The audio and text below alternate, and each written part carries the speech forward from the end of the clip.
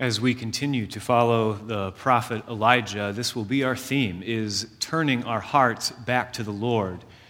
Last week we began at the beginning of 1 Kings chapter 17 with just those first 6 verses, and today we'll pick up just a little bit of the next piece of Elijah's story. 1 Kings 17 is one of the books of history, so after you get through Genesis, Exodus, Leviticus, Numbers, Deuteronomy, Joshua, and Judges, then you get through Ruth and then into 1st and 2nd Samuel, 1st and 2nd Kings, 1st and 2nd Chronicles. And so these are in the books of history in the Old Testament. Last week, we were introduced to even this idea of a prophet. Prophets in Old Testament Israel worked alongside of priests and kings. There was these 3 offices that were meant to bring all of the nation before God. The priests led the people in the worship of God. They offered sacrifices on behalf of the people to the Lord. The king ruled over God's people, both to make sure the law of God was followed and that God's people were cared for in the ways instituted by the law of the Lord. But the prophets are sent by the moving of the Holy Spirit, by the word of the Lord that ties all of the prophets together, and the prophets more often than not are sent to correct people, to bring their hearts back to God when they have strayed. And so just as the prophets Samuel and Nathan had confronted King Saul and King David, now in the book of Kings, Elijah the prophet has been sent to correct King Ahab and to get him to lead back to God so that the people may be led back to God by their king. Ahab in particular got involved in the worship of Baal, which is the storm god who makes it rain. And so people had been worshiping God, and instead of worshiping the living God, they had replaced the living God with Baal. And whenever it rained, they gave thanks to Baal. Whenever there was a drought, they prayed to Baal, no longer to the living God. And so last week, Elijah was sent by the Lord to confront Ahab and tell him that no longer would it rain. There would be a drought, as surely as the Lord, the God of Israel, lives. And so the drought has begun, and the drought has continued. But Elijah the prophet confronted King Ahab, and now he's off hiding in a cave. He went from there to the Kerith ravine, where God would take care of him, that he would drink from the brook, and that ravens would come and feed him. So today we pick up at 1 Kings 17, beginning at verse 7. But before we do so, let's pray. Lord, may your word come to us by the power of your Holy Spirit. May your word come to us and give strength to the weak, conviction to the uncertain, hope to the destitute, confidence to the timid, healthy hesitation to the headstrong, humility to the proud, and a fitting breath of life to all God's people. May your word come to us, O Lord, in the name of the Father, the Son, and the Holy Spirit. Amen.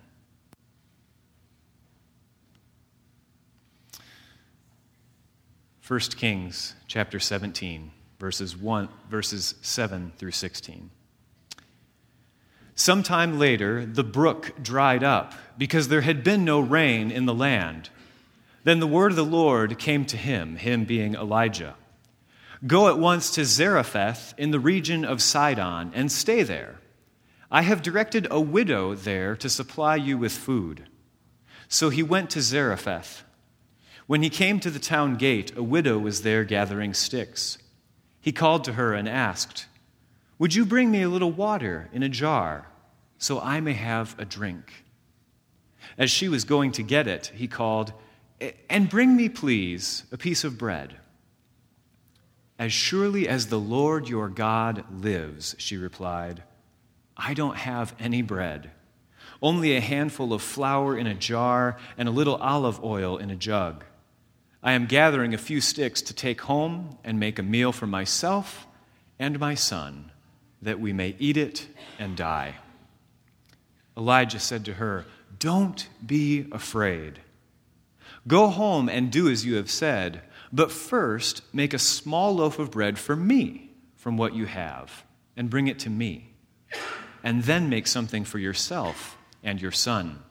For this is what the Lord, the God of Israel, says: the jar of flour will not be used up, and the jug of oil will not run dry until the day the Lord sends rain on the land." She went away and did as Elijah had told her. So there was food every day for Elijah and for the woman and her family. For the jar of flour was not used up, and the jug of oil did not run dry, in keeping with the word of the Lord spoken by Elijah. This is the word of the Lord. Thanks be to God.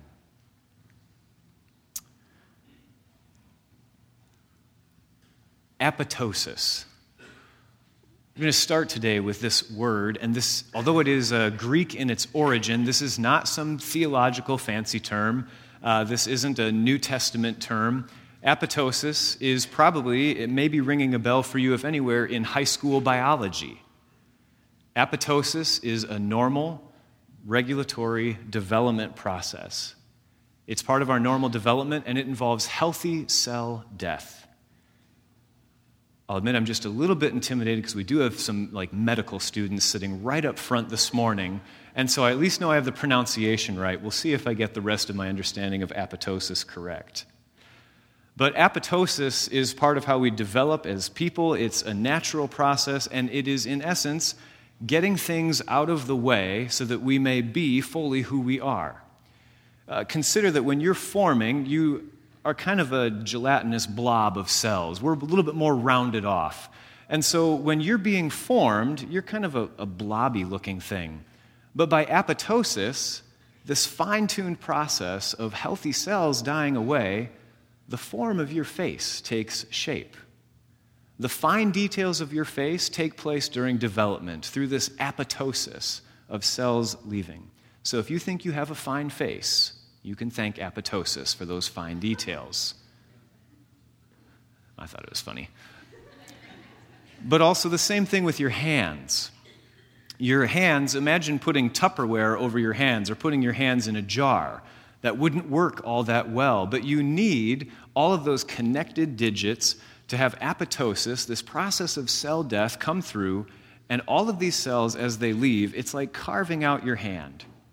And so without apoptosis, we would end up with either clumsy fists or maybe webbed fingers. We would be a lot more like ducks. But through apoptosis, even the spaces between our fingers get separated. Those cells leave, and then we grow use of our hands. This is a process by which we become human as we're intended to become. It's part of God's amazing design of how our bodies are meant to work. And I think there's something profoundly spiritual about this process of apoptosis. Because it's the dying away of that which doesn't belong, that which would bind us up, keep us from being who we are. It's the dying away of all of that, ridding ourselves of that which we don't need, so that we can be who we were meant to be, so that we can look the way we were meant to look, so that we can use our hands and our bodies the way we were meant to use them. There's something spiritual about that. It's like cleaning house, getting rid of the things that are hindering you, getting rid of the things that are holding you back, or tying your hands together. Without apoptosis, as my high school biology teacher told us, our heads would basically look like potatoes. Now, we could add Mr. Potato Head features to them, but apoptosis carves away that which we don't need so that we can look the way we're meant to look. But it's a process of death. It's a process of dying away that brings us to who we are. Spiritually speaking, to use this analogy a little bit loosely, and here's where I know I'm just going to depart on any kind of accuracy. Sorry, Eric and others who are medically trained. Apoptosis, this process of dying in ourselves, happens to us. That we can see who we are as God sees us, that our hands can be free to do the work of the Lord, that by spiritually growing, by dying to ourselves and by living for God, we become both more willing and able to see ourselves as God sees us. We become more willing and able to use our hands, to use the talents that God has given us in the ways that God meant for us to use them. But the other result is that which clouds our vision is eaten away, is dying off so that we can have a clearer picture of who God is. God doesn't need apoptosis. God is already perfect. But we need to have the things that hinder us die off and fall away from us so that we can see God's face more clearly and so that we can see the hand of God at work. Often in Scripture, we have this language of the face of God, that it was the desire to see God's face shining upon us. We hear that in the benediction from the book of Numbers. May the Lord bless you and keep you. May the Lord make his face to shine upon you. May the Lord lift his countenance or his face towards you. The prayers in the Psalms of, Lord, do not turn your face away from me, because we want to see God's face. We want to know that God's face is looking towards us and is shining upon us. This we cannot do if we are spiritually hindered by things that cloud over our heads, that keep our hands tied. But to participate in God's kingdom work requires us to die away to all those things that hinder us, to be brought simply to God, to know who we are, and to be able to see God more clearly. This happens individually to us, and it also happens corporately as a church, but also as we follow Elijah and later Elisha through the Old Testament, it's meant to happen at a national level as well. And the drought that Elijah prophesied to Ahab is like the apoptosis of Israel. It is the dying away of all of the other things that were clouding their judgment, that were holding them back, that were hindering them from being the people that God called them to be. They were a nation elect to be blessed, to be a blessing, to worship God in faithfulness. But they need to let some things die off. Some things need to be carved out from the nation of Israel for them to serve God in spirit and in truth. And so the prophet predicts this drought. As surely as the Lord lives, it will not rain. There will be no dew on the ground. And this apoptosis of Israel is meant to kill off things like Baal worship.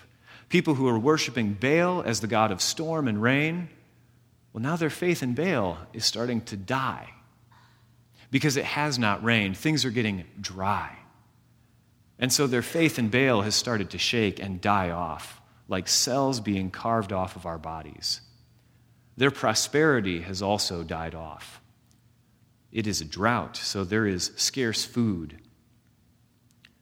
Where they used to make their living, both for themselves and for profit, on being the breadbasket of the region, now the prosperity of Israel is failing because there is no rain. And their self-reliance is diminishing because Baal is not coming through for them. Baal is showing to not be of any help. And in this way, the people's faith in Baal begins to die because they're finding out that Baal is dead because he was never alive in the first place. The end result of this apoptosis of Israel is that Israel might see the face of God again and that they might see God's hand at work. And so the miracles that Elijah performs, the pronouncements that Elijah makes against Ahab the king, all of these are to bring this apoptosis, this spiritual dying away, so that the people might once again see God's face, that they might see and notice his hand at work. This is needed for Ahab, certainly, but for the entire nation that has been led astray to worship false gods. And so now, as things begin to die away, God begins to show up in strong and powerful ways to show his face that he is still looking at his people and to show his hand at work through great and powerful ways that we'll get to later on with confrontations of prophets and burnt offerings, but also through the simple provision of God's hand at work in providing for a widow and her son. The greatest and least of these are all being viewed by the face of God. Because a drought hits everyone. Droughts don't take exceptions to certain people over others. And if you have ties to a farm, you know how this goes. Droughts are equal opportunity for every single person. And so, yes, the drought hits King Ahab, The drought is hitting the prophets of Baal. It's affecting them, those who led the nation of Israel astray. The drought is affecting them. But the drought affects everyone. It affects Israel as a nation. The drought in our text this morning is affecting the Kerith ravine where Elijah has taken refuge, that even the brook that he was drinking from has now dried up. And this drought goes so far north as Sidon, in the region of Sidon, where Zarephath is. The drought is affecting everyone. The face of God has perhaps been hidden, but the hand of God is beginning to move and work to bring the people back to him.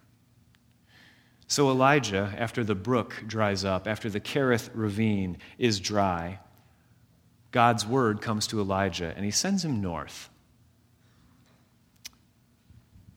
And on this map, there's some blocks of text. You don't have to worry about reading them.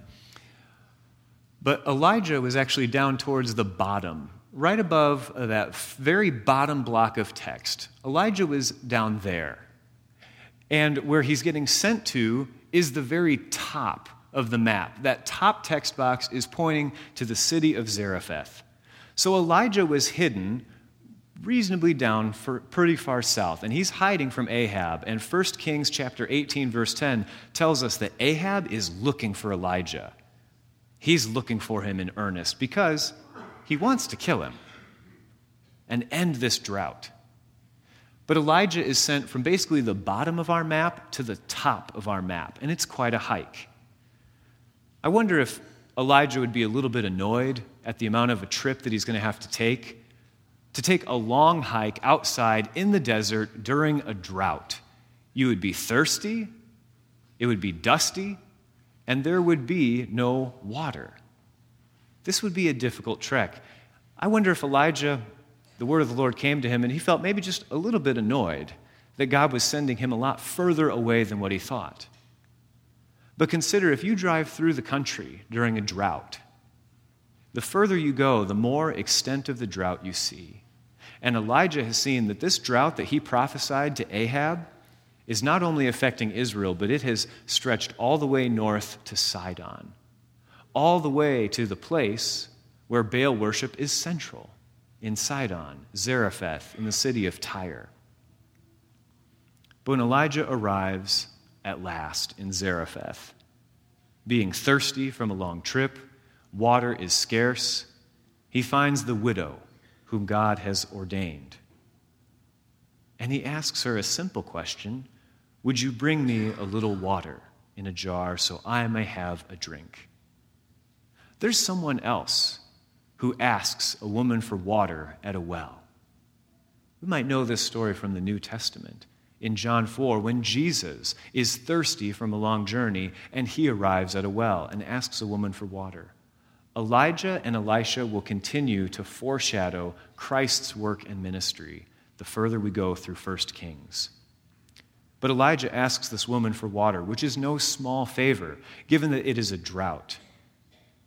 But verse 11 tells us, as she was going to get it, implying she was going to give him water. But he called also and then asked for one more favor, as if asking for drought water, asking for water during a drought wasn't enough. He asks her, please, for a piece of bread. Prophets can be contentious people, but they also seem to have nice manners. Bring me, please, a piece of bread. But this is where things get honest for the widow, that she too has suffered, that her life is dying away before her. And when Elijah asks for bread, she replies, as surely as the Lord your God lives, I don't have any bread. And she tells Elijah that she's making a last meal for her son and for herself, that they may have this meal and then die. Because the spiritual apoptosis that's happening, this drought is affecting everyone. And this woman is ready to die. But the hand of God intervenes at just the right moment, that Elijah is sent to her as she is on her way to prepare her last meal before death. There's something about the way God works, that God's face is revealed, that just when all hope is lost, just when we are most desperate, just when we think we have lost everything, God shows up. I wonder how she said those words to Elijah. As surely as the Lord your God lives. I wonder how widespread it was, this confrontation between Elijah and Ahab. Now, there was no Facebook, Twitter, or C-SPAN in the Old Testament, so we don't have a call record of how many people were there when Elijah confronted Ahab. It wasn't teleprompted. Nobody tweeted it afterwards. But people do talk. And where they may not have had social media in the Old Testament, they were social people. And they had city gates. City gates where people gathered for legal transactions, for transactions of business, and to hear word from one town to the next. This happened in the city gates. People gathered around wells to talk to one another. And during a drought especially, everyone would be at the wells because there is not enough water in the streams and brooks to feed people. Everyone would be at the wells. And so you wonder if you would have heard about Elijah confronting Ahab. You wonder if you were in one of the drought-parched areas of the ancient Near East during this time, if you had asked, do you know why this drought is happening? And maybe someone from another village had heard that a prophet of the Lord confronted Ahab, and he brought this drought upon us. All the same, Elijah shows up in the moment of highest desperation for this woman. And he tells her simply, don't be afraid. This woman who says, as surely as the Lord your God lives, she is not an Israelite. She is Sidonian. She lives in Zarephath. This woman is not an Israelite, but God's hand is going to assist her. And God's face has not turned away, even from a woman of Sidon who probably grew up worshiping Baal. But her faith in Baal has died away. But there might be just a hint of blame as well. As surely as the Lord your God lives, there is no water. Therefore, we are starving. But nonetheless, Elijah says, don't be afraid. There's two types of fear, right? There's healthy fear and unhealthy fear. Healthy fear is the kind of fear that makes us jump out of the way when something fast moves past us. Healthy fear is the kind of fear that makes us afraid of snakes and spiders, especially snakes. Spiders, we can handle those for the most part. Those are healthy fears. Healthy fear also brings about fear of the Lord. Healthy fear leads to reverence. Unhealthy fear is that of terror. Unhealthy fear is that of shock and awe. Unhealthy fear is that which makes us fear for our own life. Ahab has no healthy fear for God. Ahab has no reverence for God. Ahab has no healthy fear that makes him reverent towards God in the same way that we are reverent when we come to God's table. The woman, reverence aside in question, she has that unhealthy fear of losing her life, that no one will provide for her, that she's going to starve to death. And yet Elijah comes and says, don't be afraid. Elijah makes a big ask of her. He asks her to feed him before her and her son. And that if she does, she will be provided for. That God's hand will clearly intervene right into the laws of physics and tamper with the amount of materials in that jar and in that jug, that there will be enough flour and enough oil for salvation for her and her son. That there will be enough. First, she gives to Elijah. She gives what the word of the Lord asks. And then she is provided for. First, she has to give and sacrifice in a scary time of scarcity and give away, that she will be taken care of. You might know that old pithy phrase, give to God what's right, not what's left. This is the woman giving all that she has left to Elijah. But in the giving of the flour and of the oil to make a small cake for Elijah, her salvation is at hand. and the face of God turns towards her and is gracious to her, showing mercy and compassion even to the lowly widow and her son, people who would be forgotten by anyone else. But God shows his face, God shows his hand at work and provides for the widow and for her son, and chooses her of all people to provide for the prophet. You would think that God would send Elijah to a wealthy person who would have enough land that they would have their own well. But instead, God sends Elijah to the widow who had nothing else, that God chose her to provide for his prophet. Everything else is dying away. There is no hope or trust or faith in almost anything at this point because things are just desperate and people are afraid. And it is in that moment that God shows up, that God shows his hand, shows his face, and reveals himself to the people again, starting out small with the widow, and it will grow over time until a majestic showdown with the prophets of Baal. The entire region is undergoing spiritual apoptosis, a dying away of selves. Doing okay on that? Okay, good. Thanks, Eric.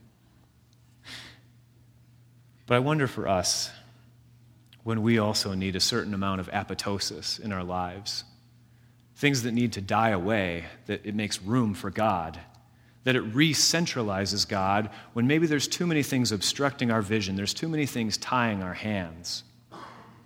When that happens, some of us has to die away, that we can see God's face clearly, that we can see God's hand at work. Galatians describes a process of what it is to live by the Spirit. In Galatians chapter 5, beginning at verse 16. This is a process of dying to ourself, to knowing that we don't live under the law, but that it is God's Spirit and God's Spirit alone that will strengthen and nourish us, that it is God's Spirit that will guide us and lead us, that it is God's Spirit, just as God's Spirit was moving and active and sent the prophet of Elijah to Ahab and then to Zarephath, it is that same Spirit of God that we have, that we possess, that is with us each and every day. It is the Spirit of God that will never leave us or forsake us. But sometimes to really be in touch with that Spirit of God, other things need to die away first. We need some apoptosis. We need the things that hold us back, the things that bind our hands, that obscure our vision of who God is, to die away, that the face and hand of God may be clear again, and that we may be willing and able to live for the Lord. Galatians chapter 5, beginning at verse 16. So I say, live by the Spirit, and you will not gratify the desires of the sinful nature. For the sinful nature desires what is contrary to the Spirit, and the Spirit what is contrary to the sinful nature. They are in conflict with each other, so that you do not do what you want. But if you are led by the Spirit, you are not under the law. The acts of the sinful nature are obvious: sexual immorality, impurity and debauchery, idolatry and witchcraft, hatred, discord, jealousy, fits of rage, selfish ambition, dissensions, factions, and envy, drunkenness, orgies, and the like. I warn you, as I did before, that those who live like this will not inherit the kingdom of God. I wonder if we read those lists and feel like we're doing pretty good, that there's some big bad sins in that list, that we're really glad that they don't affect us. But I wonder if when we think that way, if that's the first thing that God needs to chip it away at in our souls, that this list does apply to us. That maybe we don't have an idol to Baal, but that we do have idols in our lives. The fact that jealousy and envy are in this list. Have you ever just seen something that someone else has that you really want? Fits of rage is in here. This list is for everyone who has a temper, selfish ambition, and all kinds of other divisions. This list is for us because God is not finished with us in carving away that which holds us back. But the fruit of the Spirit is love, joy, peace, patience, kindness, goodness, faithfulness, gentleness, and self-control. Against these things there is no law. when everything else has been eaten away, when everything else that holds us back has died, we are left with the fruit of the Spirit, that we can see God's face, that we can see God's hand at work, and that we can join God in God's good work.